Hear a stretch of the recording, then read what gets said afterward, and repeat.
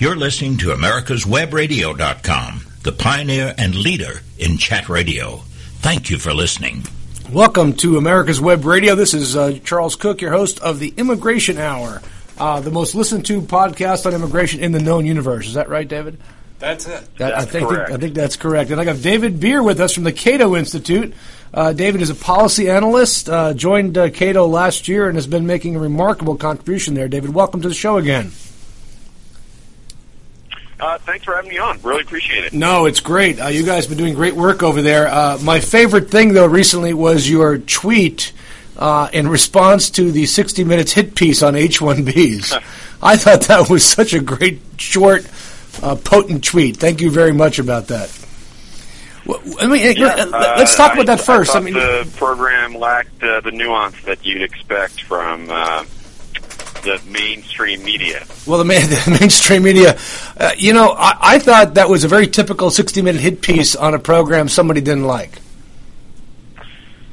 Yeah, I mean, it really reflected a very narrow focus on, and it's one of those things that you could do to pretty much any aspect of the economy. If you looked at individual cases, you're always going to find somebody who falls through the cracks, or there's instances where something isn't working out exactly the way that you want, but you got to look at the big picture, and nowhere in that entire program did they ever talk about the big picture or what is actually going on in unemployment in this industry, and, when do employers in general use this program as opposed to, just looking at these specific cases, which are obviously, you feel for the people who lost their jobs. Nobody wants to lose their job, but you have to look at the big picture. You know what was interesting to me about the group of people they had sitting in the let's call it the stadium seating that they had arranged. Not a whole lot of 24-year-old recent college grads there, were there? No, there wasn't. What you really are seeing in these specific instances where people have been displaced by H-1Bs is you're seeing H-1Bs coming in, really getting the entry-level wage to do jobs that people who are receiving wages and compensation for, very experienced workers, but they were doing jobs that entry-level people could be doing. And so there was a mismatch between the skill level of the person occupying the job and the person coming in from abroad. And so you end up having employers looking at the situation and saying, well, we could replace these people with people who are getting paid the entry-level wage to do this entry-level job.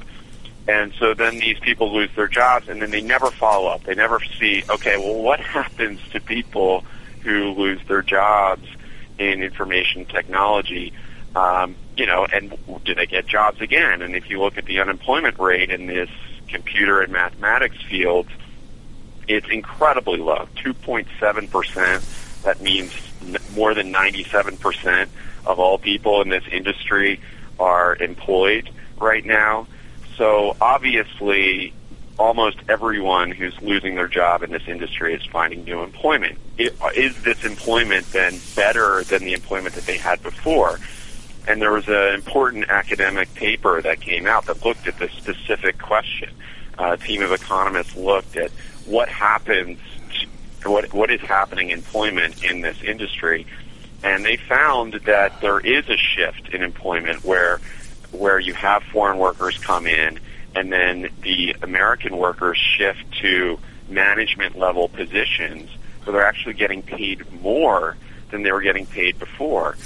And ultimately, their wages rise as a result of that. So, there's just no in-depth analysis of this sort going on in these sort of hit pieces, quick, let's share an anecdote, make the foreign workers look like the enemy, and blame big corporations without doing any kind of further research. Well, the employers could have just hired, recent U.S. grads, right? Except there aren't any. I mean, isn't that the big problem? They could have they didn't need to hire H-1B workers. Yeah, I mean, if you look at the who is actually graduating with science and technology and engineering and math degrees from U.S. universities, it's overwhelmingly foreign-born students who are graduating with these degrees. And so really when you're talking about, well, are they hiring American? I mean, they probably are. A lot of these people probably are American students in the sense that they went to American schools and they got an American education, and then they graduated and they found employment in America.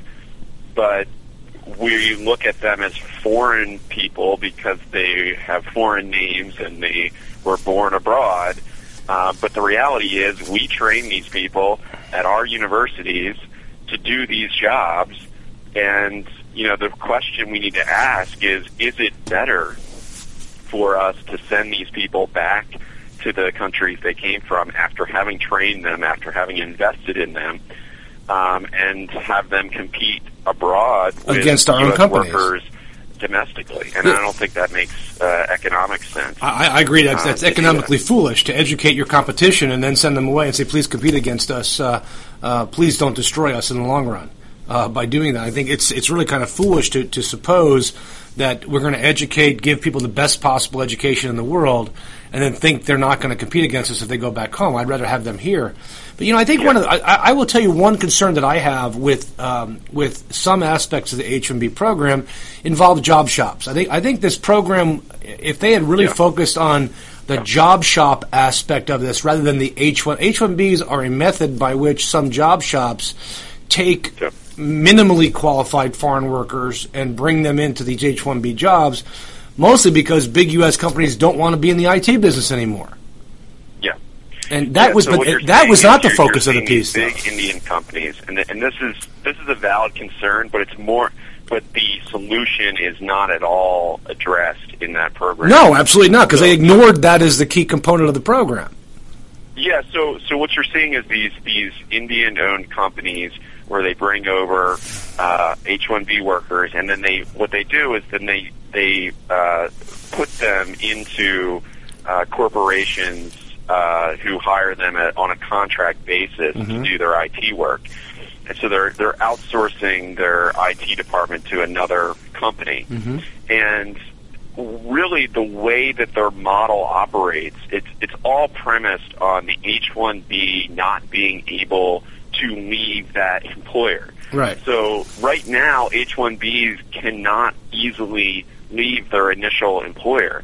So the only change that Congress really needs to make sure that H-1Bs receive the market wage is to make sure that they have access to the market. Let them leave their jobs easily to go get the market wage somewhere else. And then you don't have this problem where they're trapped with the one employer and then they're doing the job, and that's really the only job that they can do in America without being deported. If you give H-1Bs their rights, then you resolve a lot of these problems that otherwise would not arise in a true market economy. I mean, right now you have a situation where an employer sponsors an H-1B. If that Y wants to change his job, he has to get another employer to sponsor him, and so on and so on. So he's always dependent on the employer. But if that H-1B came with a self-petition, okay, here's my job, here's what we're going to do, and every time you go to work for somebody, you have to get a new LCA. I don't mind the LCA requirement. I think that's not a bad requirement at all. But a new LCA gets posted, but you don't need to go back to the Immigration Service and get approved again. I think that takes away some of the problems that these H-1Bs have. The other problem I have with these large IT companies, these foreign, typically Indian-owned IT companies, is they take away H-1Bs from my employers. And what I mean by that, I represent a lot of medium to small employers who want to hire an accountant, who want to hire their own IT guy, who want to hire a doctor, who want to hire a lawyer, and literally they can't. Because an IT company comes in and puts in 20, 25, 30, 40,000 H-1B applications so they can get their 25%. I mean, that is, in my opinion, inherently unfair in the system. Yeah, and I mean, and if you look at the history of these shops that really have, cropped up over the years, they all came about after 2004 when the H-1B cap came back into place. Quota was dropped dramatically. And so then what ends up happening is that the quota gets filled immediately on basically day one, April 1 of the application period. And then you have a lottery system that dispenses these visas. And really, you end up, whoever submits the most or buys the most raffle tickets wins the lottery. And that's a problem because it's not dispensed based on need or any kind of economic basis. It's just random. And, there are two cures to that. One is increase the H-1B cap, and two, figure out how to make it more responsive to market need and not just purely a raffle basis. Well, interestingly enough, Infosys announced over the weekend, at least privately, that they're not going to file H-1Bs for anybody with less than 4 years of experience after their degree. Now, that's kind of and they said that's in response to the increasing protectionism. Well, there really hasn't been any increase in protectionism. There's a lot of talk about increasing protectionism, but there hasn't been any real increased protectionism. But what's interesting about that particular component, Infosys, I think is either number one or number two in the biggest users of the H-1B program, as well as I think it's more insourcing than outsourcing that they're doing here at these companies. But they're basically going to have to pay higher wages to all their employees as a result of that if no entry-level people are actually getting H-1Bs. Yeah, well, you have to understand that the application pool for these visas is huge. And so if anyone gets the opportunity to, they might have to increase wages. You're right. But the application pool for this is so huge and people are so desperate to be able to work in the United States that, ultimately the power really shifts to the employer when you do that. And if they're trapped at the first job that they get for, an extended period of time, then that really becomes a hindrance to, the employee being able to negotiate fairly for wages. So, they might have to increase wages as a result of that education requirement. But we'll see. We'll see if that actually transpires or not. Well, I think, it's interesting, as going back to the 60-minute hit piece, which they labeled "You're Fired," which, playing off the Donald Trump protectionism standard that seems to be coming around out there. It said this. It quoted, quote, the person who was the H-1B's original author. I didn't know this author was around in 1952. When H's were actually originally created. They were modified in 1990, but they've been around for a very long time. And this idea that there is a 65,000 limit. Now, David, you're a relatively young guy. I was around in 1990, and there literally is no economic, statistical, or historical basis for picking 65,000 as a limit on H-1Bs. None. Yeah. None. It's totally literally arbitrary. a made-up, totally arbitrary number. We need to take a quick break on our first break here. We'll be back in just a minute with David Beer from Cato on America's Web Radio, The Immigration Hour. Si usted tiene problemas con inmigración o asuntos que tiene que arreglar, llama a los abogados de Cook Immigration Partners. Somos en su lado. Tenemos más de 50 años de experiencia haciendo las leyes de inmigración y defendiendo a los inmigrantes. Llámenos hoy a las 404-816-8611, a los 404-816-8611 o al www.immigration.net. Did you miss a show that you really wanted to hear? All of our programs are available for download on americaswebradio.com and on iTunes. You can listen to your favorite programs on americaswebradio.com anytime you like. This is Dr. George. Join me Wednesday mornings at 9 o'clock for Medicine on Call. On Medicine on Call, we talk about more than medicine. It's about how to take control of your mind, body, and spirit. Cook Immigration Partners is your passport through the immigration maze. Whether it's help with E-Verify in your business, or help in how to document a new employee under the new I-9 rules, or if you marry a foreign national, Cook Immigration Partners is your best choice for a legal advocate.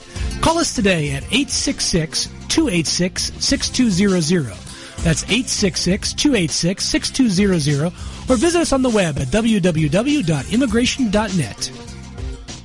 You're listening to America'sWebRadio.com, the pioneer and leader in chat radio. Thank you for listening. David, great to be back with you. I was looking again at Bruce Morrison's comments, as if Bruce Morrison is the dean of the H-1B. This guy's not even a lawyer. And he said this is what I thought was very telling. There are a lot of qualified American workers, but companies will do better financially if they hire the foreign worker. That's just not true. That's just a blatant falsehood.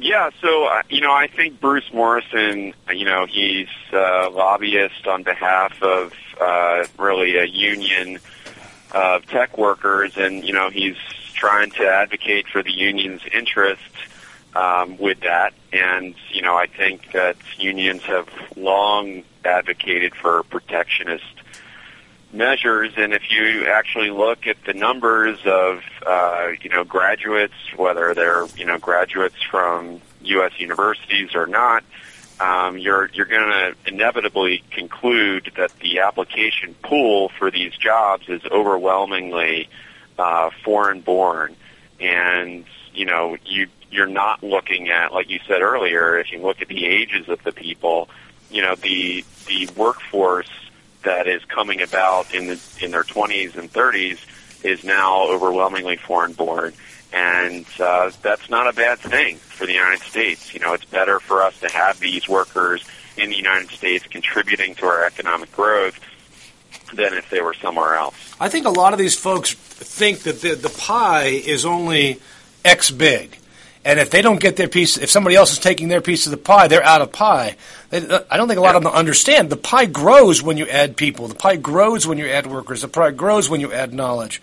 The irony of the whole H-1B program, of course, is that Trump himself has used the H-1B program a dozen times in the last 6 years. And not to mention his own wife was on an H-1B. Yeah. Yeah, I mean, I think, it's hard to even call Trump a hypocrite because he easily just accepts the title and says, I know how the system works, I know how to abuse it, so I'm the one to fix it.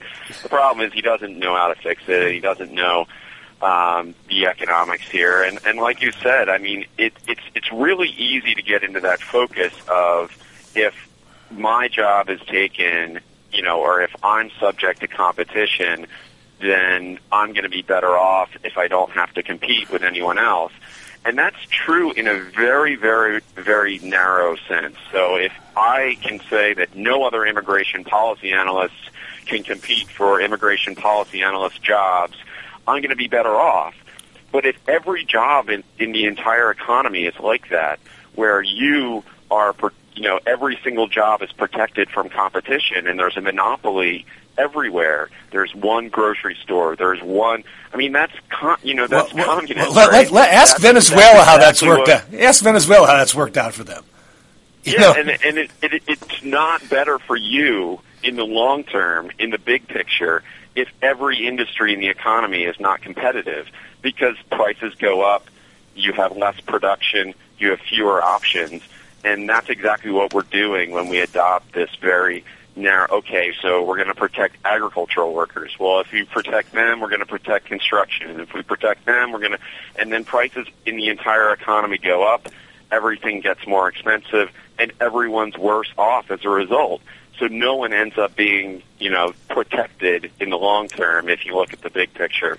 And that's kind of what's missing in this entire debate. One of the things that have bothered me about some of the, and I will call them abuses in the H-1B program by these large foreign employers like Infosys and Tata, is that they've then taken the frustration they've had with H's and they've gone over to the L visa, and now the L-1B visa, which I don't think was ever intended for the use by large multinational computer consulting people to bring computer consultants over, is now also under attack by Congress. When properly used, it is a vital tool for multinational companies to bring talent back and forth. So again, the limitations of a dysfunctional program have sweeping impact across other programs, making them dysfunctional.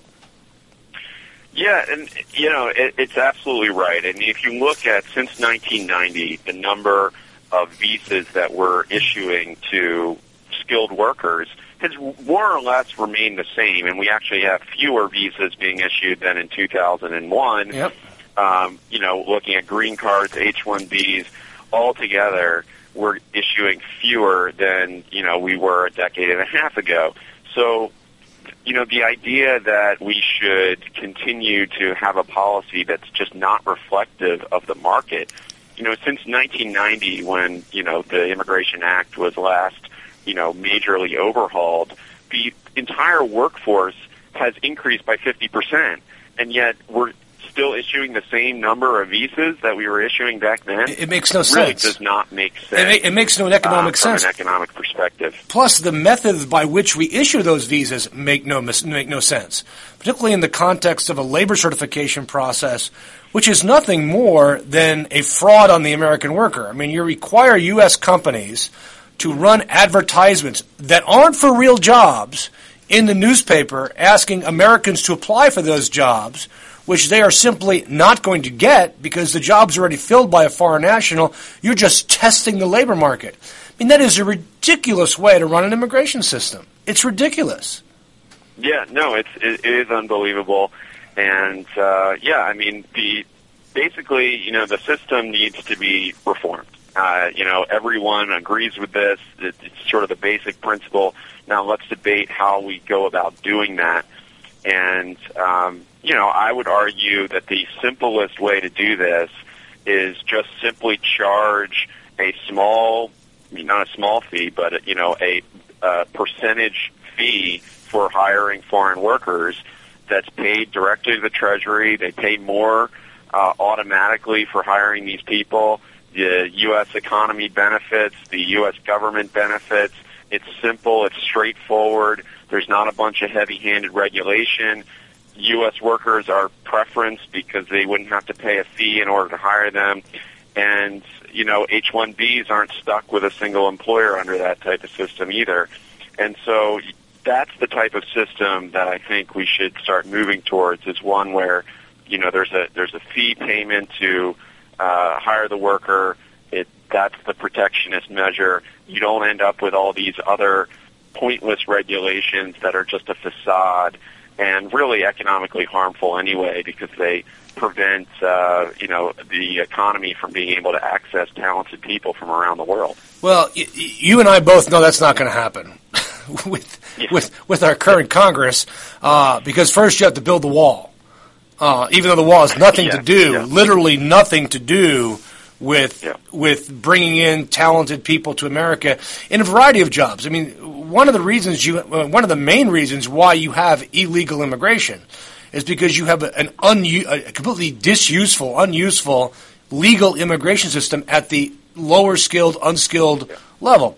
When you can only bring in maximum 10,000 people a year, which really is only 33,000, given you have to count their spouses and children, 3,000 unskilled workers a year in the entire U.S. economy. I mean, the word "stupid" doesn't even ring true for that. Not at all. Yeah.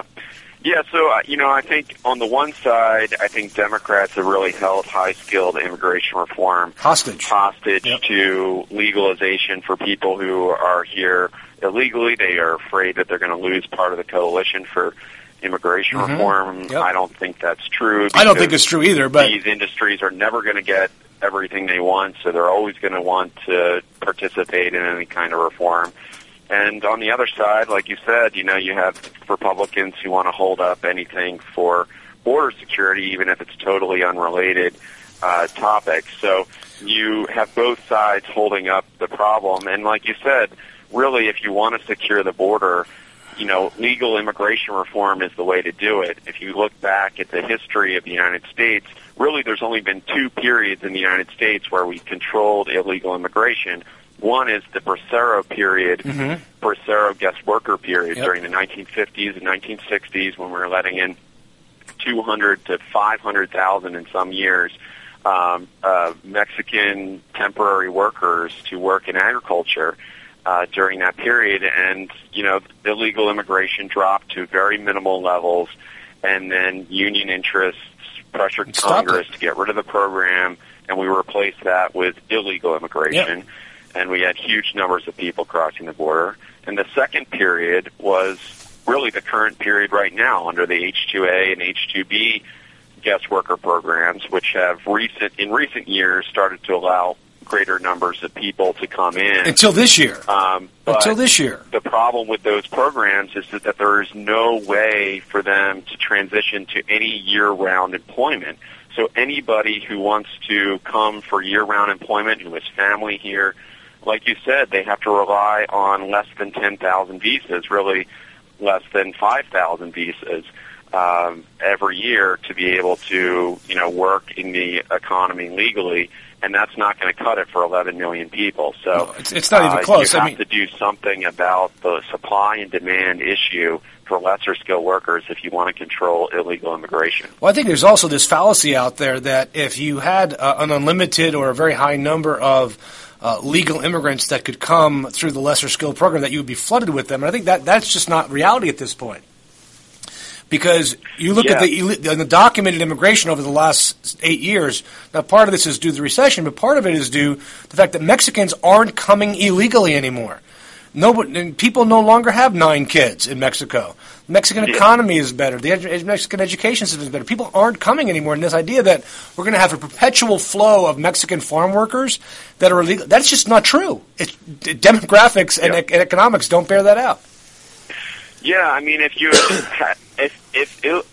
comprehensive immigration reform had passed in 2006, we would have almost no unauthorized immigrants in the United States because we would have legalized them.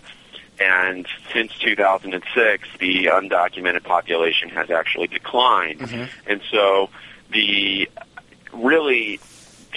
whole issue of, unauthorized immigration being this massive problem is just not borne out by the numbers today. Yes, it was a problem in the 90s, but that's really, that's more than 2 decades ago. Well, the 90s were a consequence it's of focusing on a problem that's already been solved. Well, the 90s were a consequence of a poorly developed amnesty program, which was, by the way, a true amnesty program. Pay $65 and get a green card. Because that program literally never addressed future flow. And what idiot didn't think that if you give all the farm workers basically a green card, that they're going to keep being farm workers? I mean, come on, let's not kid ourselves. So they literally took them out of the economy. I want to go back to your H-2B point. I just literally have 2 of 3 employers we're doing H-2Bs for. Friday the word comes out, no more H-2B numbers.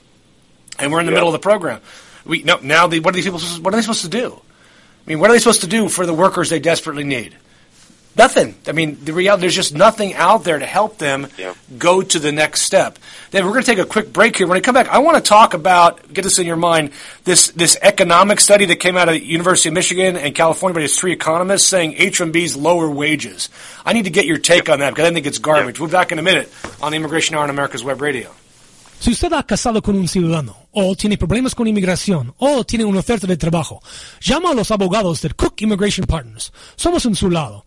Con más de 100 años de experiencia en la ley de inmigración, conocemos la ley y sabemos cómo ayudarle. Llámanos hoy a las 404-816-8611, a las 404-816-8611, o visítenos al www.immigration.net.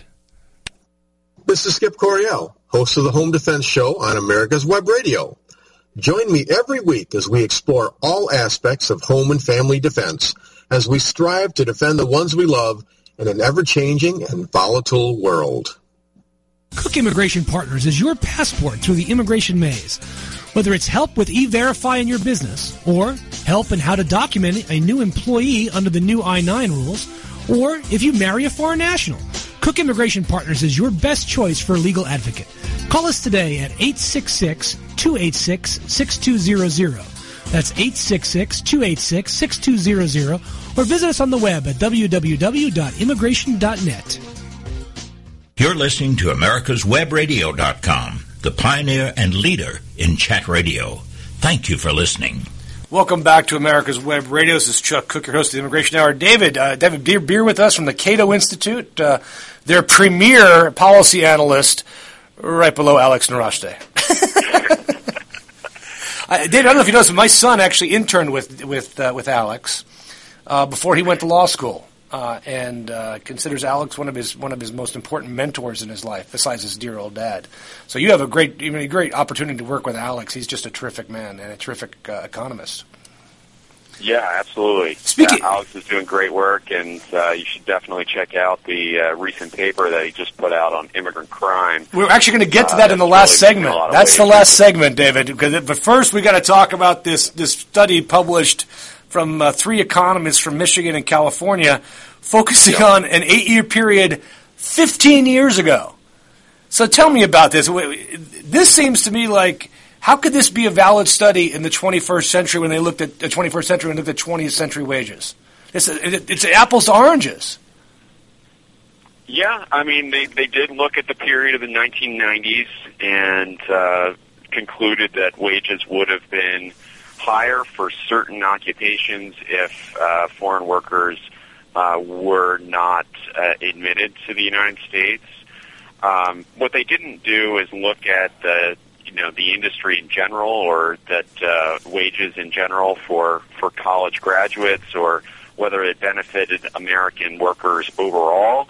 They looked at very narrow group of individuals, and really narrowed in on them. If you look at other research that took a broader view of the economy and asked the question whether it benefited American workers overall with college degrees, that group of economists, led by Giovanni Perry, concluded that actually foreign workers increased wages for college graduates by 7 to 8 percentage points, right, from 1990 to 2010. So they looked over a much larger period of time than this particular study did. So, I mean, when I see a study like that, the first thing I always think of who funded it. Because I know the anti-immigration folks were all over this, and what was interesting here is they had Obama's chief economist from the Department of Labor, a woman named Jennifer Hunt, who said, this paper is the best work we have by a long way in quantifying the negative effects of high-skilled immigration. Wait a second. When did high-skilled immigration become negative? Yeah.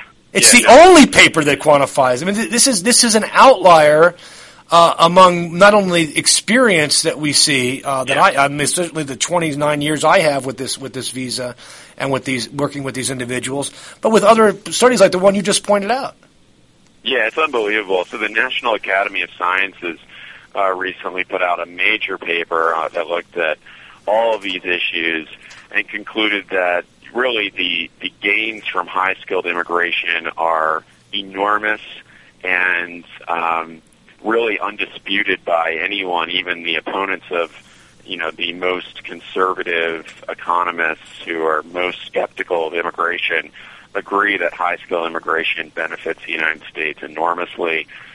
They provide a fiscal surplus of about $100,000 per person on a net present value basis. Uh-huh. So if you're letting in 1 million high-skilled immigrants, you're talking about a surplus of $100 billion a year. Mm-hmm. So I mean, you're really talking about a huge benefit to the United States, and the idea that somehow now high-skilled immigration is bad is really a myth being promoted by people who are anti-immigration. Well, it comes out of Numbers USA. I mean, the quote that I read here from Numbers USA, they say, quote, the study found that without H-1B visas, the tech industry wages would have increased by 5.1%, and employment of U.S. workers would have increased by 10%. That's not actually a possibility. I mean, it's not a numerical possibility.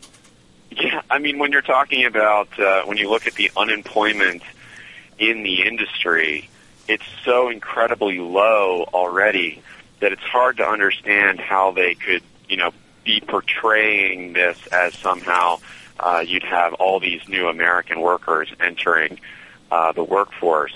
But that's what the study found. I think that there's probably their justification is that, well, if you had no foreign workers coming in, right, if you take out what is essentially the largest increase in the workforce for well, there would be no increase in the workforce. Out, some more American workers would probably shift to doing those jobs just because there'd be such an incredible shortage of workers. That doesn't mean that's good for the economy. That's bad for the economy. So if you take out all these foreign workers, for example, one study found that 30 to 40% of all of the productivity growth of the United States came from these high-skill science, technology, engineering, and math workers. If you took them all out of the economy, you're reducing economic growth, economic productivity by up to 40%. I mean, that's recession. That's depression level to the economy. Oh no, that would be a nightmare. And the reality is, without the high-skilled and low-skilled immigration we've had over the last 30 years, there is essentially no population growth anyway. No, you'd have negative which becomes population growth, absolutely. And which is what Numbers USA wants. Numbers USA that's their is not an anti-immigration group. They're a population control group. Absolutely, they focus on numbers and not, the type of. They don't care if we have high-skilled or low-skilled immigrants. They just want fewer people in the United States. They're an environmentalist group that has a long history of advocating for radical environmentalist measures to control population growth. Yeah, they're pro-abortion folks. I mean, it's their founder is a radical environmentalist who advocated for forcibly constraining the population. So I mean it stuns me that Republicans line up with these people. I don't. I mean, as somebody who's been a Republican his whole life, what attracts Republicans to people that are pro-abortion, anti-population, anti-family? That's what these people are.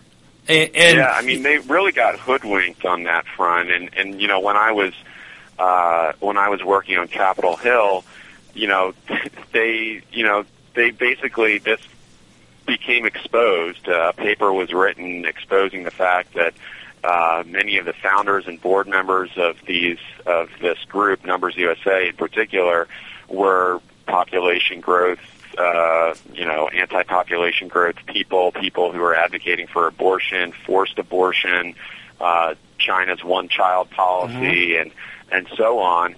And when that became exposed, Numbers USA's cred did drop considerably. But since the rise of Donald Trump, it's like nothing.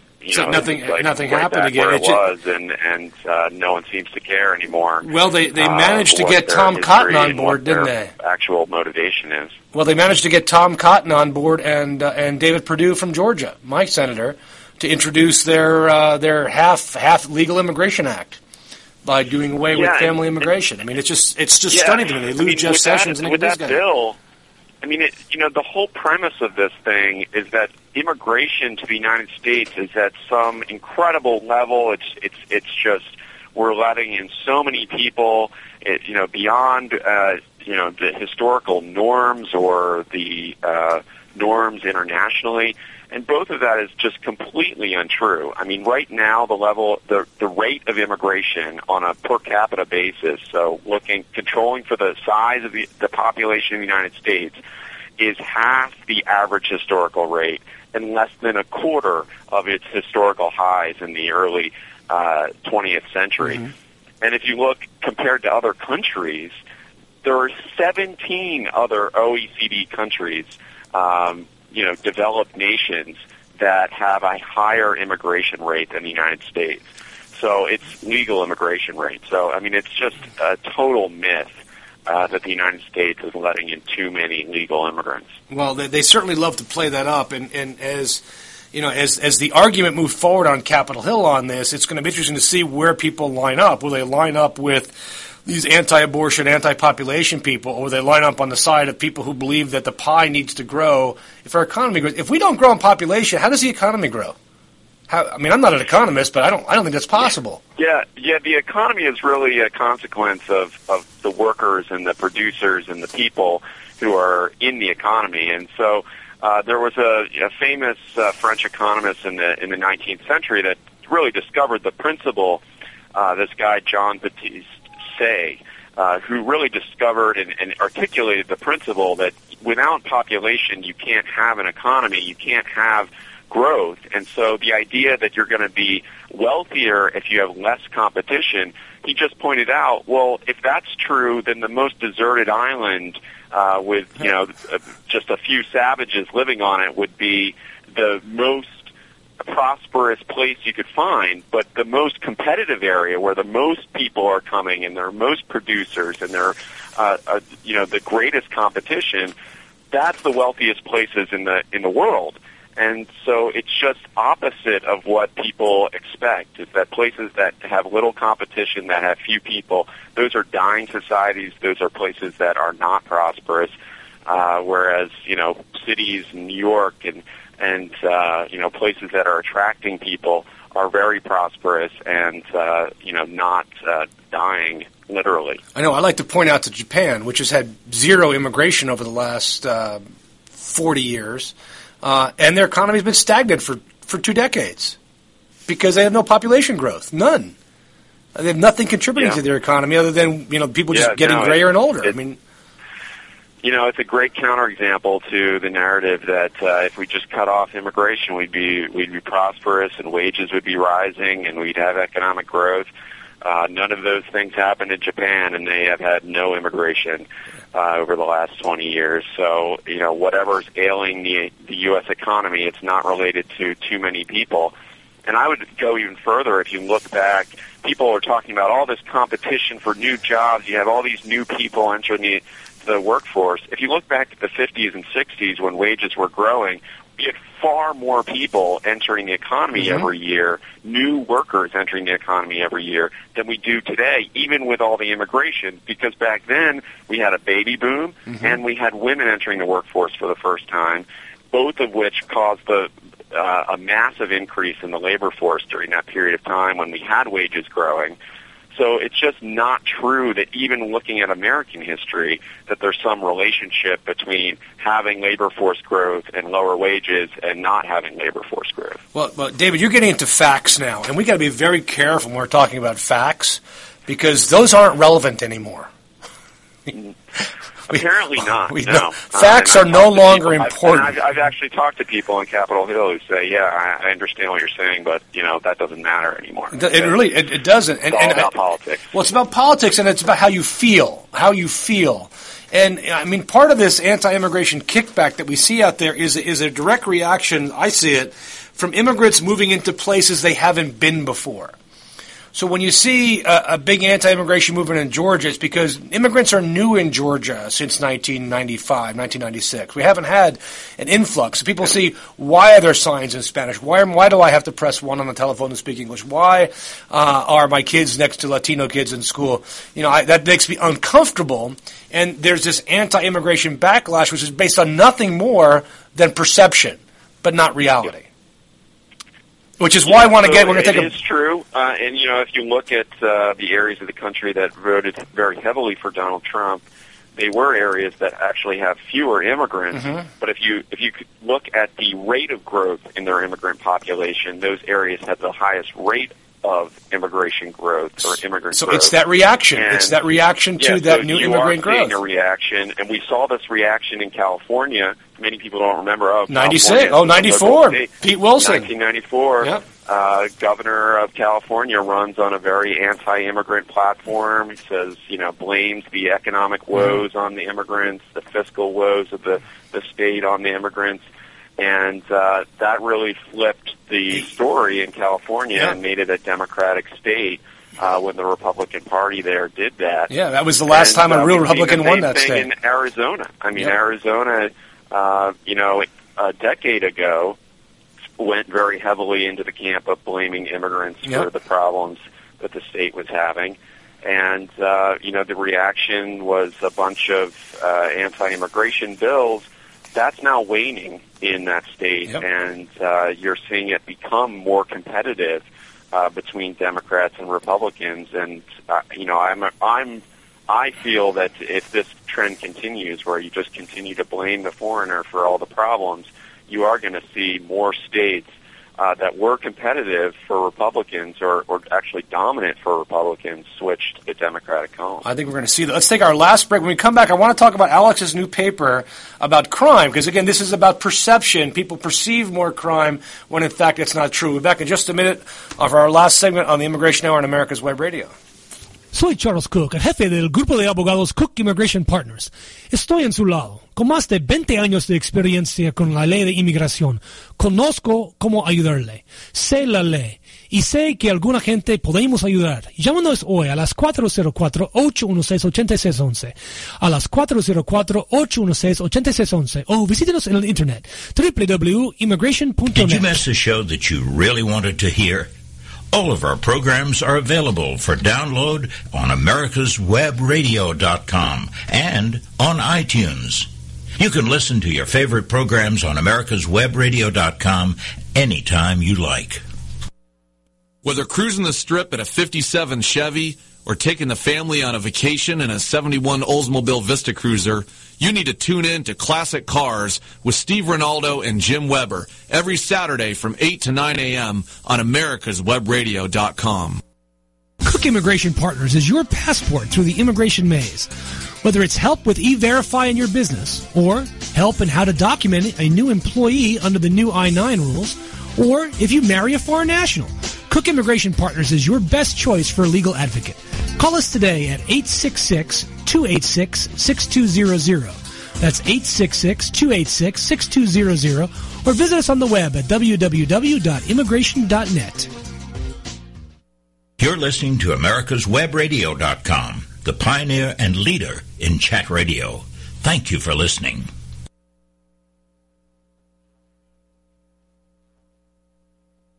We have David Beer, our guest from the Cato Institute, with us today.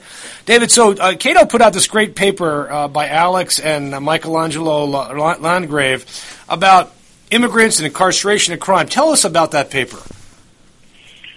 Yeah, so the headline finding of that paper is that immigrants in general are incarcerated at about a third of the rate of native-born Americans. And really the new research that had been confirmed for many different studies over the last 20, 30 years, it's always been consistently held that immigrants in general. What was new about this research is that it tried to narrow down on the unauthorized immigrant population in the United States and ask, well, what about their crime rates? That's really been the focus of Donald Trump's speeches, is unauthorized immigrant crime. Are they different than the immigration population in general? And it turns out that they are about half as likely as native-born Americans in general to be incarcerated, so much less likely to commit the type of serious crime that puts you in jail or in prison. And if you control for immigration offenses, the offenses that are just a consequence of them being here illegally, right, or being detained as a result of being here illegally, then they pretty much have the exact same level of incarceration as legal immigrants do, which is a really surprising result because legal immigrants are much more likely to be high-skilled, and high levels of education is a pretty good indicator that you're going to have a lower crime rate. And so really what's remarkable about this research and very fascinating, is to inquire exactly why that is. Why are unauthorized immigrants so much less likely than native-born Americans to commit crimes, and pretty much the same as the entire legal immigrant population, despite being much lower skilled? That is a pretty fascinating finding, and I think will be the subject of future research. So it's clearly not education, then, that determines criminality among immigrants. It must be something else. And I thought this was a really important point that was made here in the press release about this, that they're much more likely to be married, much more likely to have kids. So they have family, and family is a powerful indicator, a close family, a nuclear family, of not committing crime. Yeah, if you look at the other social indicators of immigrants. If you look at their rate of employment, and if you look at their rate of marriage and having children, they have much higher rates of these things, these positive indicators, than native-born Americans do, especially low-skilled native-born Americans. And if you focus on men in particular, the difference is even greater because unauthorized immigrant men, almost 90% of them work, compared to native-born, low-skilled men, you're talking about 50%. So a 40 percentage point difference between high school dropout men and the unauthorized immigrant population, that's why you're really seeing a major difference in social outcomes, whether it's in terms of finding someone who is willing to marry them. Finding a job is a very important part of maintaining a family, and also avoiding, other types of social deviant behavior like criminality. I mean, I think this is a powerful study, yet I did not see this on 60 Minutes. Crime cells, murder cells, not committing murder doesn't sell. Destroy, allegations really of job loss sell, but this don't. Get the press. Which is really sad because I think this is a much more important study, particularly in light of Trump's movements towards his, what does he call it, voice, where he's got a website set up where you can whine about immigrant crime, or they're going to list every immigrant who commits a crime in America. I mean, the scarlet letter, regardless of what that crime is. I mean, I haven't read the whole study that Alex came out with here, but I imagine that if you took out things like DUIs, the rate would drop even further on crimes. Yeah. So he doesn't have it broken out by the type of crime, but really the reality is that this finding isn't surprising because unauthorized immigrants make up such a large portion of the increase in the immigrant population in the 1990s. And during the 1990s, the violent crime and property crime rate was dropping dramatically. And when you in on the areas where unauthorized immigrants went, you take the big picture and you control for the size of the immigrant population over time, and the areas in which the unauthorized immigrants went actually saw steeper declines in the crime rate than other areas of the country did, which indicates that they're actually having positive spillover effects, that they're actually lowering the crime more than you would expect. And, that's really a consequence of the fact that they are building up their communities. They're being productive members of their communities and not the social parasites that, it's often portrayed. I guess this means that there are no undocumented immigrants in the south side of Chicago. Not enough of them. Not apparently enough. I mean, think about that, because I'm actually from New York, and I grew up in the New York of the 1960s and 1970s, which was a moderately dangerous place to be. You go to New York today, and of course it's full of immigrants. I mean, New York, more than any other city in the United States, has been the recipient as a city of immigrants, of both documented and undocumented. And as a result, the city itself not only is more robust economically, but it's much safer than it's ever been.